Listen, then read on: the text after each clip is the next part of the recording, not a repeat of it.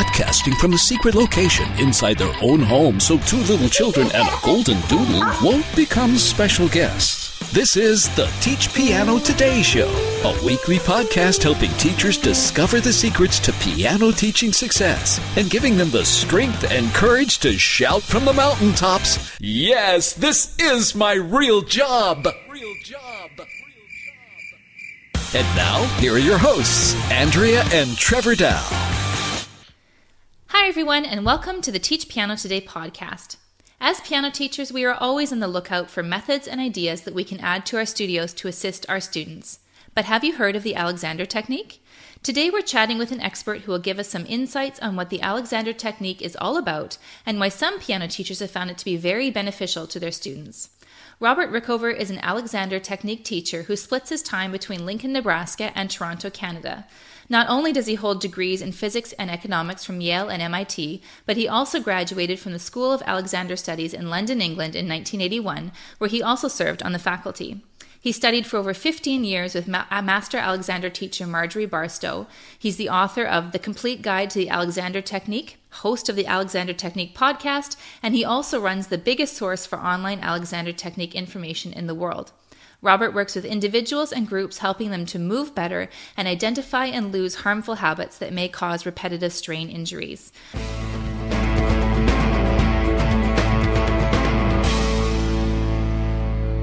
So welcome, Robert, and thank you very much for chatting with us today. Well, it's a pleasure to be here. Thank you. So first off, tell us a bit about yourself and how you became involved with the Alexander Technique. Well, I stumbled onto it pretty much by accident. I was working for the Ontario government in Toronto, and I ran into an article about a teacher in Toronto and the Alexander Technique, which I had never heard of before. It intrigued me. I eventually went up and had a lesson.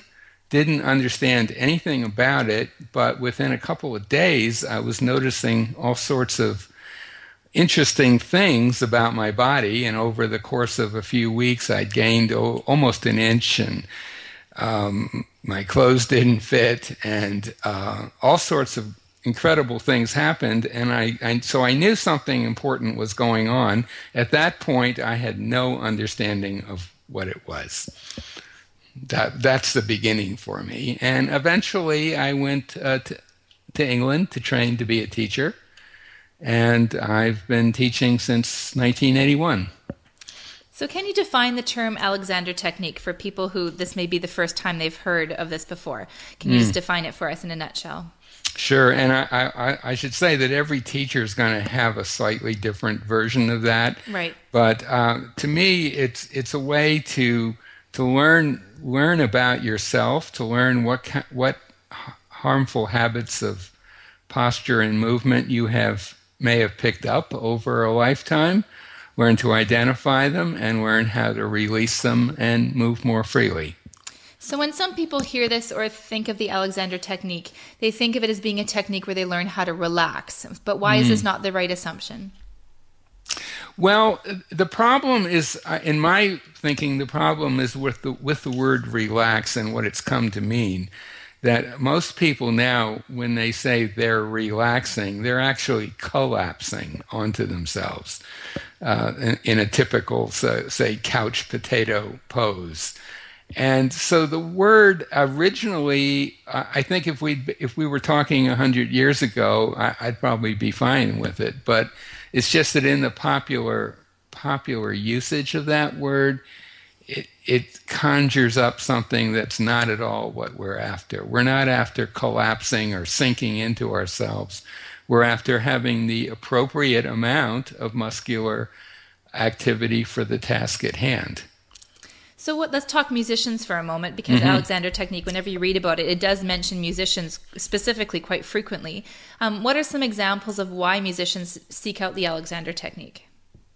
Well, I think just a bit of personal history here. I am not a musician, but the minute I went to England and joined the training course, I was surrounded by musicians. All the training directors of my course had been professional musicians. And when I got back to Toronto and started teaching, I lived right near the Royal Conservatory of Music and University of Toronto Music School, and well over half of all my students were musicians. So I came to understand what life was like for a musician in a way that I never had before, which is, the way I see it, musicians have one of the most difficult professions around, physically challenging professions out there. They much more than even athletes, I think, because they are performing the same movements over and over again, practicing many hours a day, very, very demanding schedules. So they're putting a huge demand on their body, and not one that's, I think, recognized enough in the field. There's a sort of an attitude of you just play through the pain, and the fact is that a great proportion of all professional musicians are in pain part of the time, and that's a serious issue. So pain is typically the driver of why someone would come for lessons, whether they're musicians or not. And the other reason why musicians are drawn to the work is that, unlike a lot of professions, I used to work in an office. If I had a sore neck, it didn't really affect a study I was conducting particularly. It might slow it down slightly, but no one reading it would say, "Oh, that guy must have been in pain when he wrote it." Whereas a musician, any physical limitation immediately affects the quality of the sound they're producing. So a violinist with stiff shoulders is going to produce a sound that's not as good as if they weren't stiff. Right. So there's that connection too. Yeah, it makes perfect sense.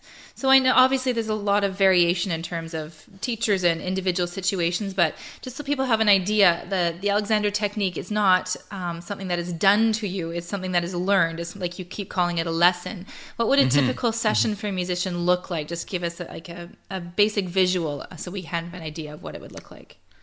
Sure. Well, I want to just reiterate what you said. We consider ourselves to be teachers. We're not therapists, and the emphasis is always on helping people learn to look after themselves. Right.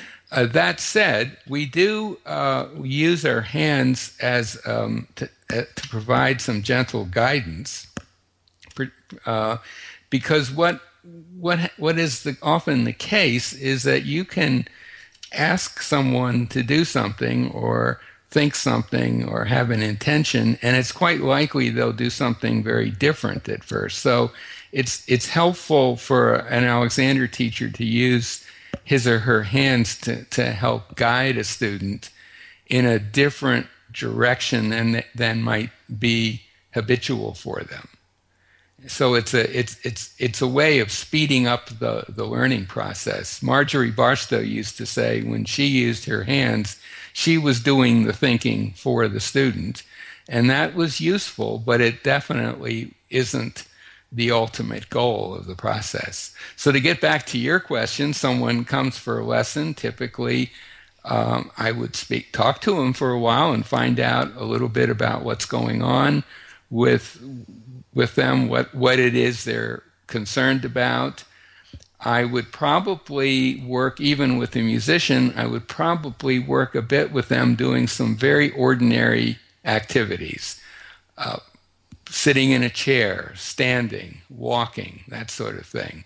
So, because those are activities they're going to be doing all the time anyway, and I want to use them a bit as frameworks within which to show them some new possibilities. Some teachers would tend to continue that for quite a few lessons before working with a musician with their instrument. I tend to be more application-oriented, so if say a violinist came to me for a first lesson, I would ask them to bring their violin, and we do a little work on it. And over time, we might do quite a bit more. I do have a not a very good piano in the living room of our house. So if a pianist came, we'd certainly go in there at some point and explore what habits the student has specifically around the piano. Sometimes you'll see someone, even as they approach the piano, some tensions creeping into their body that are not there at any other time. And it's really interesting to notice that and point it out to the student.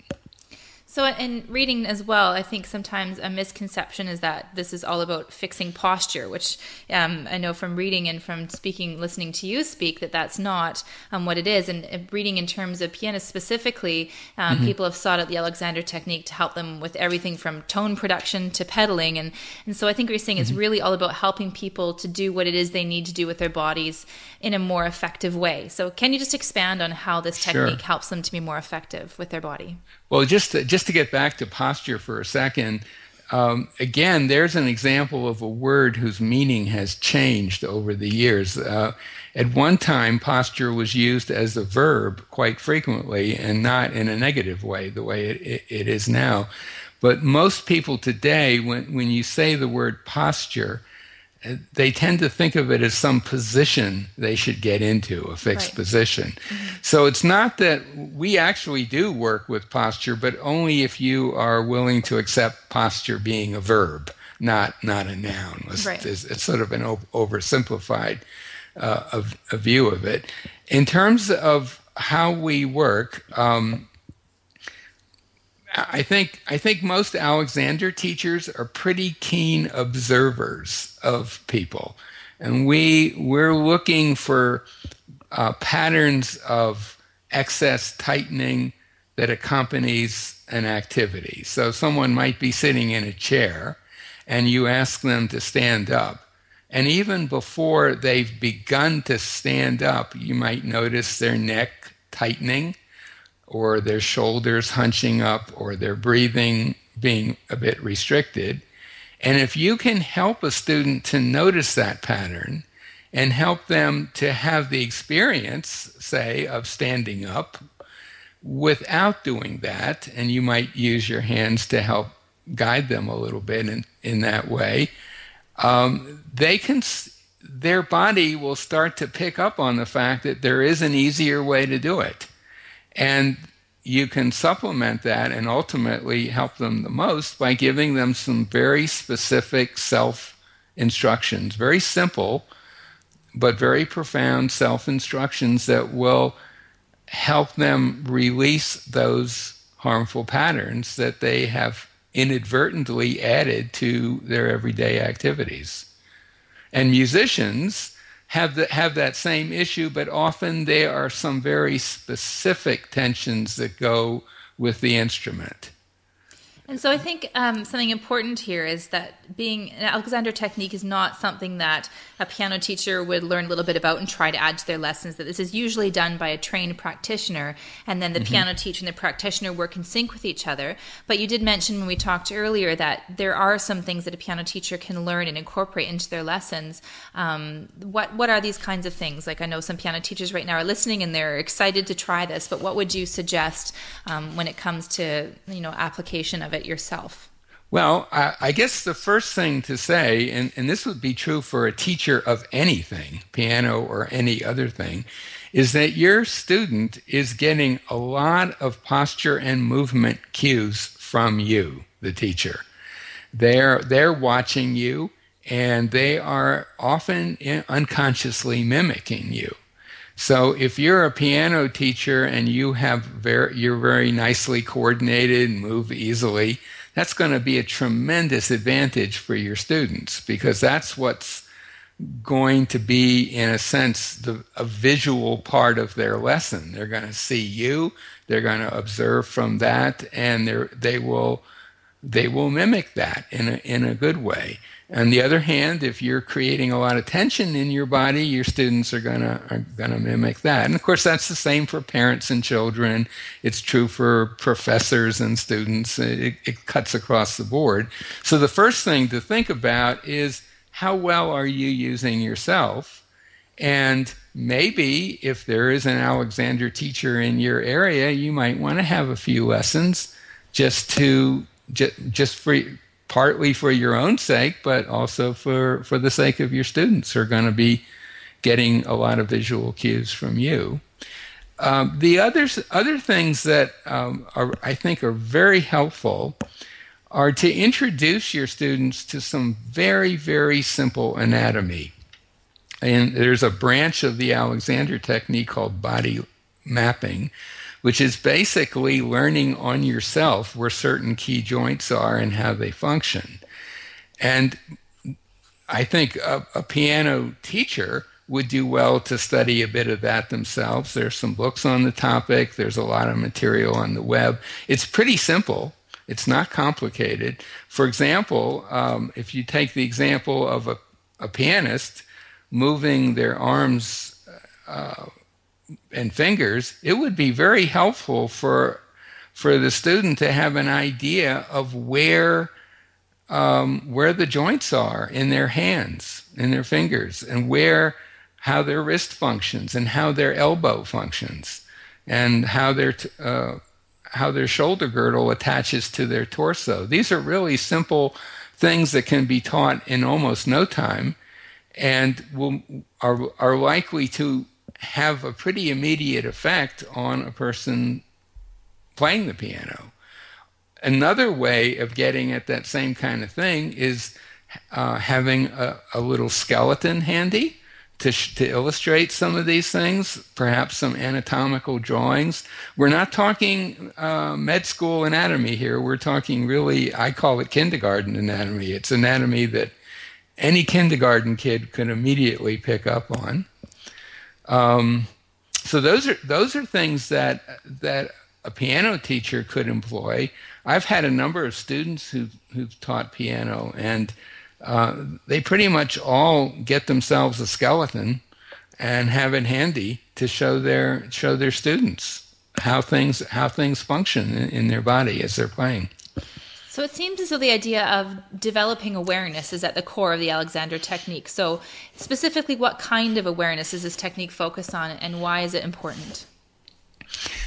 It's an awareness that is missing, I think, in our culture generally. It's an awareness of what we're actually doing in the moment. How are we, when say, the phone rings and you jump up to answer it, what are you doing with yourself as you get out of the chair and walk over to the phone?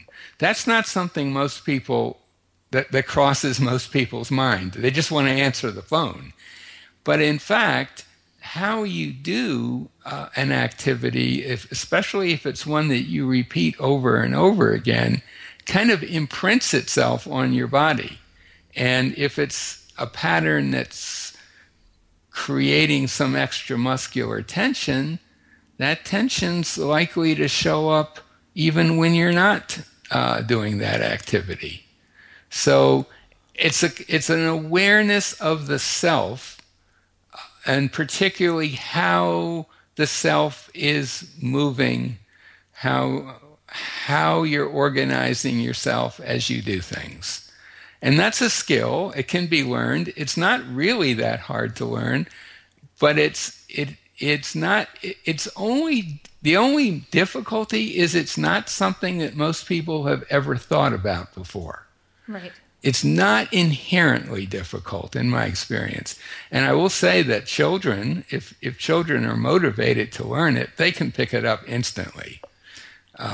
It's adults who, present a little more resistance to that. But it's not a hard thing to learn. But you have to be willing to say, hey, here's something I never thought about before. It could be really important. I'm gonna take a shot at noticing it and seeing what I can do about it. So what are some signs of repetitive strain injury that piano teachers can look for in their students, and how would the Alexander technique be applied in this sort of instance? Well, stiff necks and shoulders, facial tension. If you have a student and they're not really able to move their fingers in the way that you have an idea they should, it could very well be that there's a physical limitation caused by excess tension in their arms and shoulders that has come about from perhaps playing for many hours a day and playing poorly. By poorly, I mean playing in a way that's a bit harmful to their body. So I think in general, if you see a student who isn't able to do something that they probably ought to be able to do physically, that's a bit of a tip-off that there's some RSI involved. And a lot of, these days, a lot of people are going to come in with an RSI diagnosis. I mean, it's not that uncommon today, so. And they say a piano teacher notices this in their student, how can they go about finding a practitioner in their area if they're interested in getting their student involved in the Alexander technique? Well, on my website, which is at alexandertechnique.com, there is a whole page or a whole set of pages devoted to how to find a teacher. It's sorted out by region and by country and by location. So that's the quickest and easiest way to find a teacher. There are probably now, I would guess, maybe 4,000 teachers around the world. Most big cities would certainly have some. Where I'm in the Midwest of the U.S. right now, I'm pretty much the only one around for 100 miles or so. But in Toronto, for example, there are probably at least a dozen or so teachers. So it's not that hard to find one. The other thing is that if you are somewhere where there is no teacher, there's still quite a bit you can do. There's some good resources on that website. And also some teachers work with Skype. It's not quite the same as an in-person lesson, but a good teacher can help you quite a bit in that way as well. So that's another option. Okay. So just in closing, what would you like piano teachers to know most about how the Alexander technique could impact their students? That's a big question. What would I like them to know most? That there is this body of knowledge out there.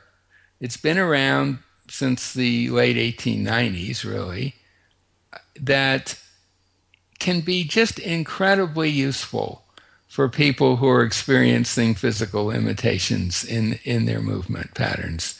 If there is a teacher, if you have a teacher that you can find in your area, it's not going to take very many lessons for you to have an idea that whether this is going to be useful for you or not. Perhaps 2 or 3 lessons will be all you'll need to get some sense of what the value of this is. And it can save you a lot of trouble. It can save you as a teacher a lot of trouble, and it can save you as a musician a lot of discomfort, and it can enhance your performance. And to me, it seems like it would be worth trying. I don't want to say it works for everybody all the time. It's not a universal thing in that sense, but boy, it's helped an awful lot of people over the years, particularly performers and including musicians. So certainly something that our listeners will want to read more about. We will link to Robert's site in our show notes, but you can find his written guide at his site, alexandertechnique.com, as well as many, many helpful links to his blog and podcast as well. Thank you so much for sharing your knowledge with us today, Robert, and introducing this technique to many people who I'm sure haven't heard of it before, but I'm sure many people will be very thankful that they have heard of it and that they were able to gain some insights from you. So thank you for your time today. Oh, you're most welcome, and thank you for having me on your program. Thanks, everyone, for listening, and happy teaching.